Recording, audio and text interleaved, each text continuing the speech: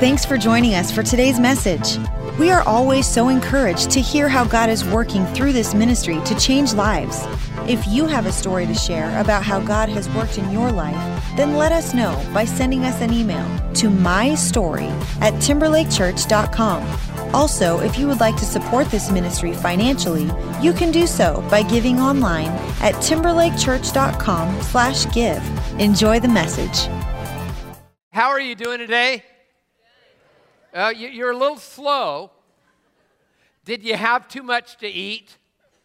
Yeah, you try to eat your body weight over Thanksgiving. What a wonderful time of the year. And we all approach this a little bit differently. By the way, if you're new, I'm Ben. I'm the lead pastor. Welcome those watching in our other campuses online as well.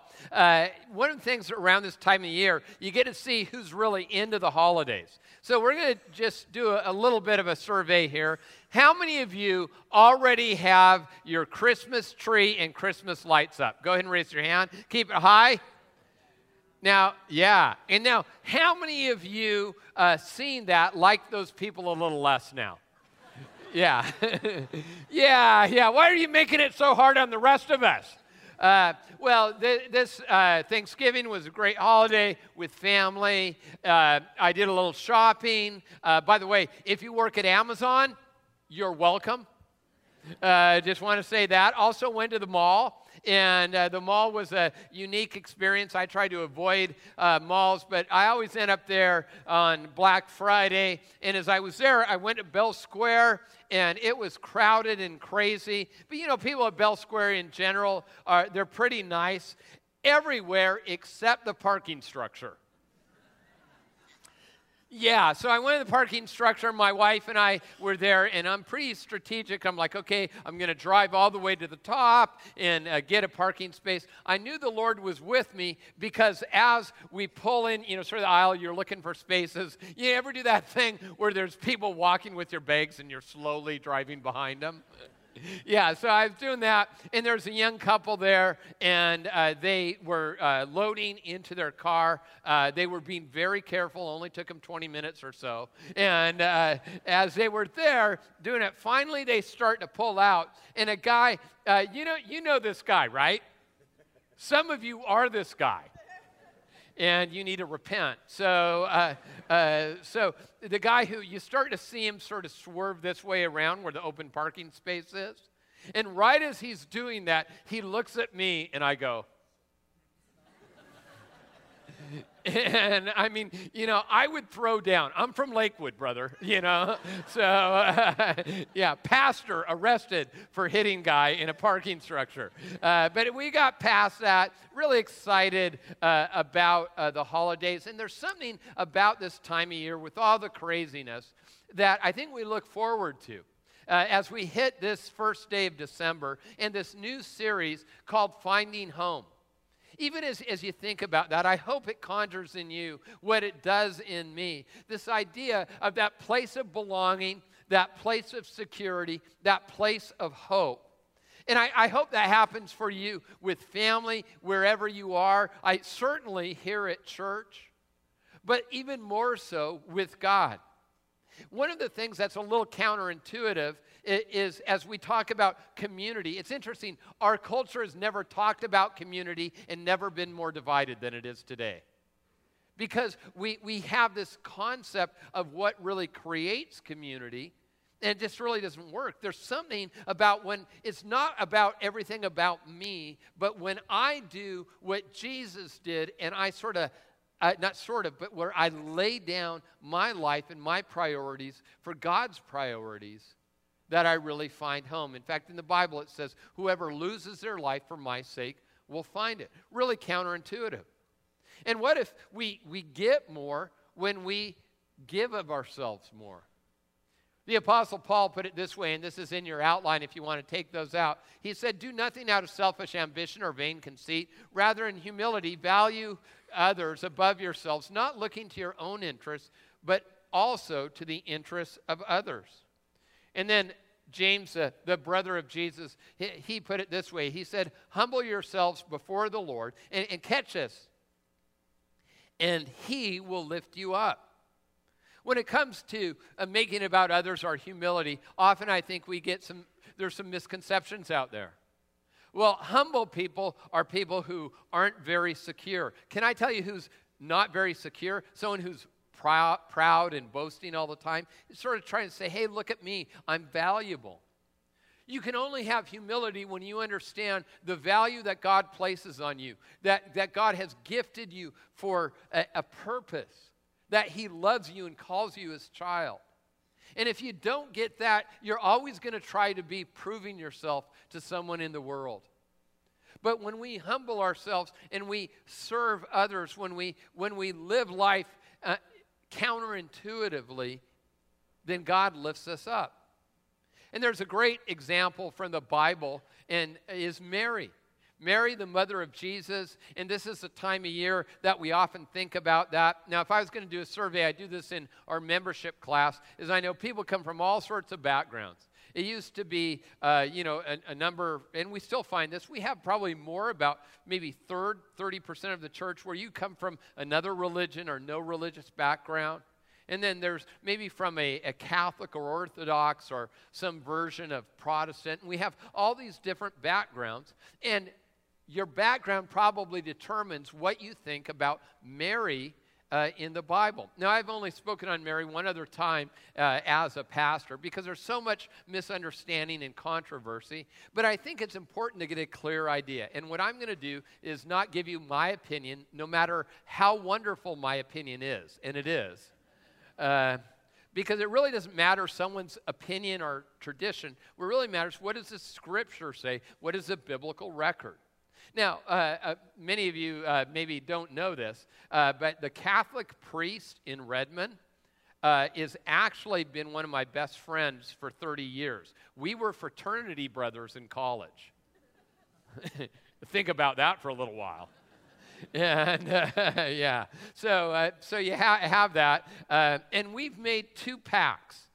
One is to maybe agree to disagree when it comes to this area of theology. He loves Jesus. And two, to never tell what the other did during college. Those are the two things that we've decided that because we have a different vantage point on this. And so I'm going to give you not only mine, but what I believe is truly what the Scripture says about Mary.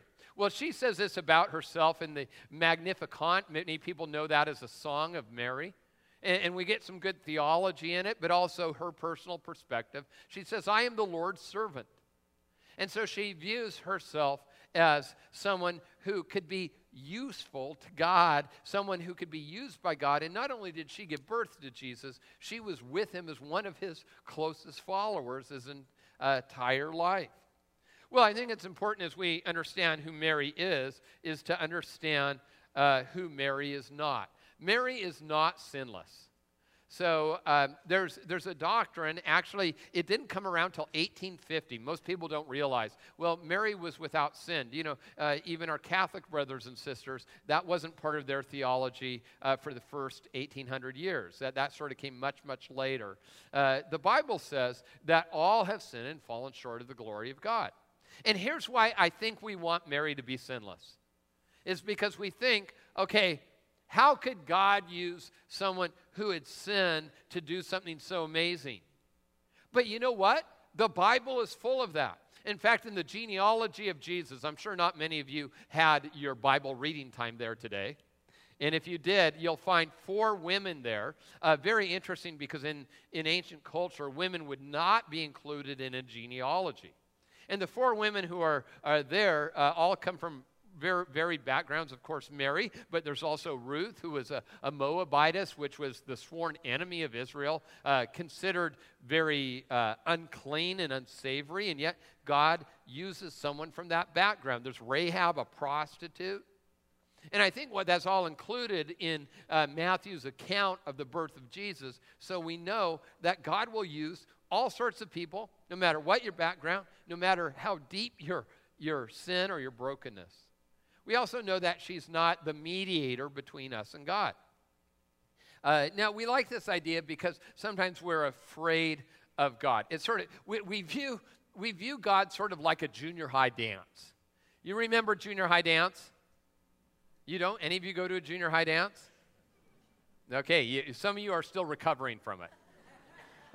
Some of you, if you're not too sure about, is there a heaven, is there a hell, go to a junior high dance. You'll be sure there is a hell. And so it really, junior high dance where you remember when you would send your emissary over to ask a person, hey, would you dance? And so that's how it is we feel like we need a mediator. But the Bible says this, for there is one God and one mediator between God and human beings, Christ Jesus. And so that's what I believe, is that you can come directly to God through Jesus Christ. That you don't have to, there's no go-between. You don't have to come to me. You don't have to go to any of the saints. That you can go directly to God. And we also know that she is not a co-redeemer. This is interesting. This is actually very modern. Sort of the idea, well, Jesus was male, there needs to be a female counterpart. Because in our minds, we can't conceive of a God who can think even beyond gender. Well, God is, he can think of everything. He doesn't need our help very much. And he can think male, female. He can think beyond all the differences that separate us. But we know that there is one mediator. It says, salvation is found in no one else, for there is no other name given under heaven by which we must be saved. So those are the maybe various viewpoints, and I just want to say that. And even as I'm talking to my friend Jim, who's the Catholic priest, I said, brother, you know that we are 2/3 of the way to a religious joke. And he reminds me I come from a Jewish background. I said, nope, we're all the way there. And but really it doesn't matter so much even that. I just want to give you what I believe is a biblical perspective. Is how do we respond in the midst of that? How do we respond to God? Would we make it maybe a little less about us and more about others? Coming from a radical understanding of your value in Jesus Christ. Well, it means, number one, you need to keep yourself and God in perspective. That I know God is able to do, as it says in the Bible, more than I can ask or even imagine. That God, in fact, next week I'm going to do a message as I talk about finding home for skeptics, doubters, and curmudgeons. And you say, well, I have all these questions. You know, God can handle them. You don't have to worry about God's intellectual capacity. He'll do very well. Now, the question is have I engaged fully enough, and I would say the vast majority of us have not, to understand the complexities that are there in God and the simplicity of God's path to Him. So we're going to look at that a little bit. So I understand that God is all-powerful, and I understand myself is that I have a need for God, that I have brokenness that I need healed, that I have a sin nature that says, I just want it to be all about me. And by the way, that is not, I'm not trying to just say, hey, we're all going to live on some commune out in Oregon together. No offense to my friends in Oregon, but you're out there on the commune. So anyway, what I'm saying, though, is that I find life, my purpose, by investing it in other people. And it doesn't come natural. We have this, if you don't believe in the idea of a sin nature. Well, let me ask you this question. Do you remember when you were a kid, if you have brothers or sisters on Christmas, how many of you, when the presents were under the tree, that you picked up and saw who had the heavier present? How many of you counted the presents to make sure there was equal distribution of the wealth, you little communist? And how many of you would say, and go ahead and raise your hand, that's okay, confession is good for the soul if bad for the reputation, but go ahead and you would say, how many of you ever as a kid opened and then rewrapped a present? Go ahead and raise your hand, be proud. Okay, ushers, will you look at these people when we receive the offering? Because we have this idea is that if I don't get mine, then you can't get yours. And God is so much more expansive than that.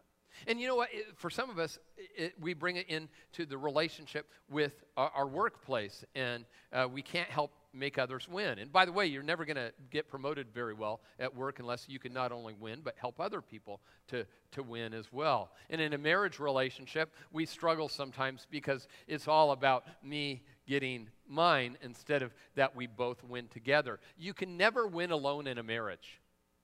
If you feel like you're winning, and you say, well, I finally got him to, or I finally got her to. If you ever feel like you're winning, the fact is the marriage isn't winning, and so you're not going to win.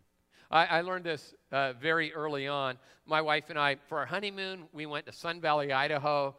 It was great, and we did Bloomsday. I know we have a lot of people from different states, different countries. Any of you know Bloomsday, the race? Yeah, it's like a 12K over in Spokane, one of the biggest sort of fun runs that there was. And it's a time when I was running quite a bit, and my wife was as well. And so we thought it would be fun. First time as a married couple, we would do Bloomsday together. And so we started out in the pack, and we realized that we were actually maybe a little faster than where we were placed. And we started to move ahead through the various groups, not to the top few runners, but really to that top big group. And we're running. I'm like, hey, we can do really well. And if you've ever run Bloomsday, there's this last part where you're running up a hill. And my wife starts to get a little bit tired. And I'm like, okay, all I need to do, I'm going to just run ahead of her. And I ran, and I got past her, and I felt like I was winning. And then I looked back, and she gave me a look. I had never seen that look before, but in the last 27 years, I've seen it a few times. And the idea, I knew, okay, I'm really not going to win here. And say, no, we need to win together. See, that's a different mindset. Mary had a different mindset. She had her plans. She had her priorities. But she also had an understanding of God's heart. And we read, and Mary said, my soul glorifies the Lord, and my spirit rejoices in God my Savior, for he has been mindful of the humble state of his servant. And so that begs the question for me as I keep myself in perspective, is how am I doing? Where do I need to make some steps that are a little counterintuitive and humble? And can I propose this to you that you might ask the same question this season? Because I wanted to be beyond sentiment. I would hope that you would encounter God in a renewing, a new, a fresh way. So the question we need to ask God is, God, where do I need to change? Where do I need to show up differently than I've shown up in the past? Maybe it's your time with God. It could be your time in church. It could be, you're going to go to a Christmas party, my guess, in the next few weeks, a number of you at work. Maybe last time you showed up, you were a little bit judgmental of the people there, or maybe you had a little bit too much to drink or whatever. And will you say, hey, you know what? Yeah, last year, I'm sorry, I was a jerk, or man, I got out of hand. And there's something that happens when someone humbly admits that you have everyone's attention. Where would you need to change as you gather together with relatives, as you approach God? We always think of the new year as a time of renewal, and I really think it is, but I believe it starts now. And then where do you need to invest? What are the most important things to us? Usually our time and our money and our relationships.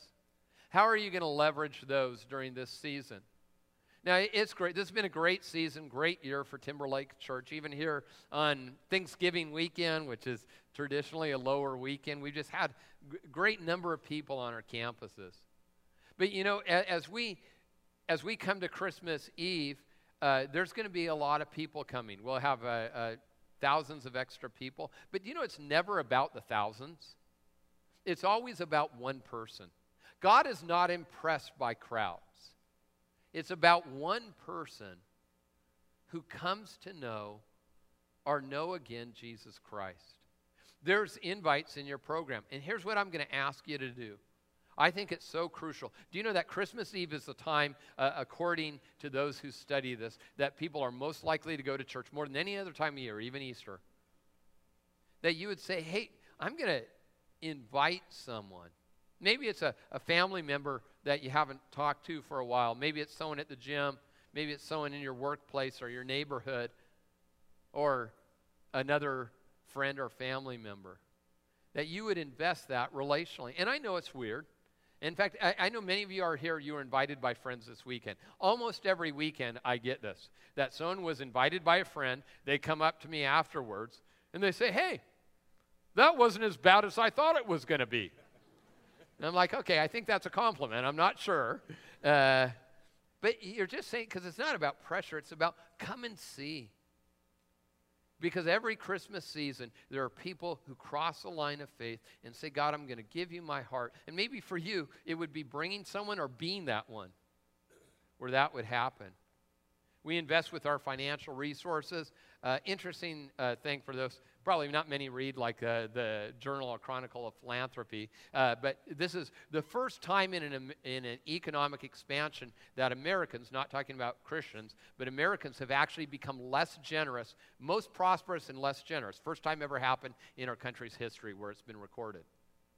And it's pretty, according to that it's gone down about 1.5% or so.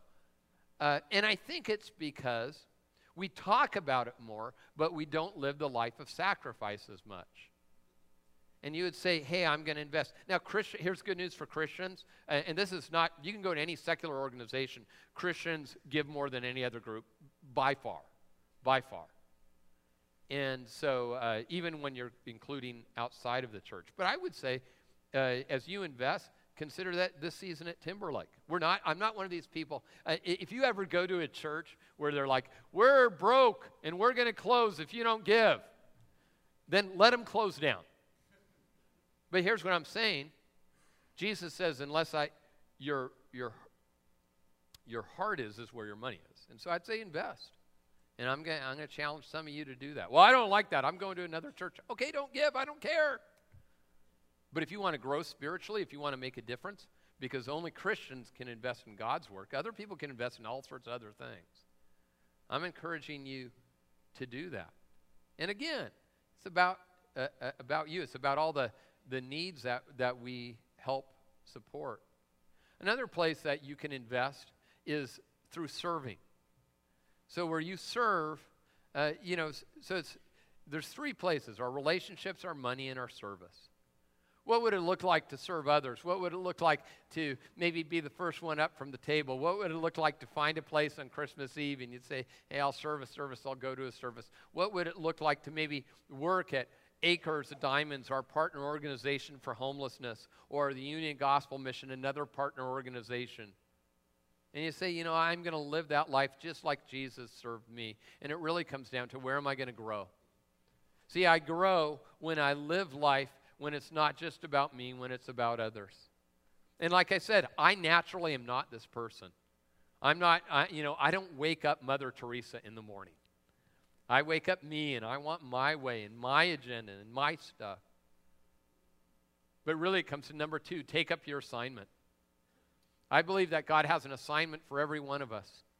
Here's Mary, this teenage girl, and she's going to be the mother of the Savior. But notice, if you read the Bible, she didn't stop her journey there.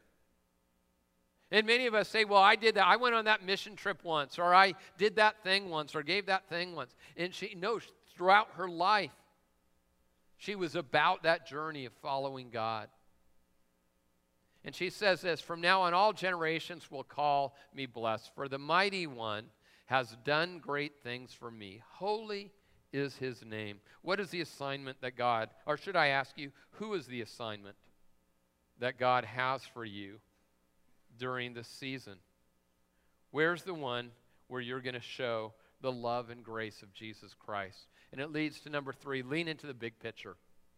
See, the big picture is where I understand what God is up to. See, there's a narrative, and that's one of the things I love about Christmas is we understand at least a starting point of the narrative. There's creation, obviously, but the starting point of Jesus and how he came into the world, and so in a way that's so complex and messy and yet wonderful.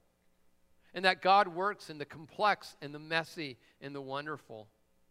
That maybe for you it's to understand that with your doubts and with your struggles, that God's got that. God can work in that. God is got it under control. Well, I'm worried about society. I'm sure we all are. But you know what? God can work in that too. That God will do his incredible work. And maybe there's a job for us to do. And maybe for us is understanding the big picture when things aren't going so well. You look around, you say, hey, I know this has been a great year for everyone else, but this is my first year where I don't have my son or my daughter or my husband or my wife. Someone's passed away, and it's a hard year for you. That maybe for you, you come in this season, and there's not only a sense of hope, but there's maybe a bigger sense of loss. And understand the big picture that in those difficult times, that God has not forgotten about you, that God is not caught off guard, that God is wonderfully at work. The Apostle Paul says this, I consider that our present sufferings are not worth comparing with the glory that will be revealed in us. For we know that all creation has been groaning in pains of childbirth right up to the present time. And he gives that image of that even in our difficulty that God is doing his work. Well, childbirth. If you've ever been around someone who has a child, a 1-month-old, and they're usually not talking about how hard childbirth was, right? They're focused on, I have this wonderful baby, and this is so great. And even though they're going through all the difficulty, but it doesn't, in the moment, it's hard to see. In fact, if you're here and your wife is pregnant, I want to give you a little bit of challenge. In the midst of her worst physical pain and discomfort, why don't you go ahead and read Romans 8:18 to her? Say, in comparison to the wonderful thing, and then duck, because she will slap you. And because here's the truth, is when you're going through it, you can't see it. When you're going through it, it's all you can see. And my concern, and I got to tell you, my heart has been so broken about this, about people despairing, more people, taking even their own lives. And you think of, with all that's going so much right in the world, that we know that it doesn't have to do with that necessarily, but when it's in your heart and you can't see a way out. We have people, leaders in education, politics, who are part of Timberlake, and I've been praying with them because I think if we can get a bigger perspective, we can find hope. And if you're here today and you say, Ben, I'm struggling and I don't know if it's worth it, what I want to say is, I understand that, and your pain is real, and I understand that's all you can see, but there is more, and I know you don't feel it, can't understand it, couldn't believe it, but I'm promising you, and you just need others to come beside you and say, God has a plan, God has got this, and would you step into hope? See, that's why I believe one of the most important things we do, because evidently what society is doing is not effective, actually less effective than ever before. But when there's hope through the gospel of Jesus Christ, that we can say, I have a future. I've just heard story after story. I know people I've seen this weekend who wandered in. I remember one man who wandered into our Issaquah campus at the movie theater, and the way he said, this was it, this was going to be the last day of my life. And he said, and then I found hope. Another man who's just amazing, I don't want to call him out, but amazing life he's built on the other side of feeling like there was no hope. And if you find yourself there today, if you find yourself close to there, you need someone to give you the broader perspective of what God is up to. And you and I, we have an assignment, probably maybe more important than any assignment that you will get at work, and that's to dispense hope. The Bible says this, His mercy extends to those who fear Him from generation to generation. I shared that I had the opportunity to speak to a group of people, small group of people from varied religious backgrounds, from Hindu to Muslim to nothing to religion, all of that kind of thing. And they invited me, and I usually don't go to these kind of gatherings. I'm pretty much in the lane of Jesus and helping people understand Him. But they wanted me to explain what Christmas was about. And see, I didn't come from a religious background, so I shared with them the first time I heard about Jesus. And I showed them the clip of the Charlie Brown Christmas special. You remember that? where Linus, actually that's no accident, Charles Schulz was a very committed follower of Jesus Christ. And in fact, he used the tool, he had his cartoons, to help people get somewhat of an understanding of God. And Linus there, he explains from the Gospel of Matthew, or the Gospel of Luke, I believe it is, about the birth of Jesus. And I said, hey, now that you heard about the birth of Jesus, now let me tell you the why. So I explained the story how Christmas and the cross are very intertwined with one another. And then at the end, because people, I don't think they'd have an evangelical Christian really present to the group before. And I said, hey, I just want to say this. I know that Christianity is a big family. And like any family, there's always the crazy uncle, right? Or the crazy aunt. True? No, you don't believe it. Then it's you. Anyway, because let me tell you, it is true. See, and I said, if one of my crazy aunts or crazy uncles gave you any other picture, then Jesus coming to earth is about you having a relationship with God, having you have your sins forgiven, finding purpose in your life, and being set free. I'm sorry. Because ultimately, that's why Jesus came. And maybe for you, it's not about what you would share, it's about what you'd receive, even today. Thank you for listening to the Timberlake Church podcast. Stay connected with us by visiting timberlakechurch.com or follow us on Twitter or Facebook.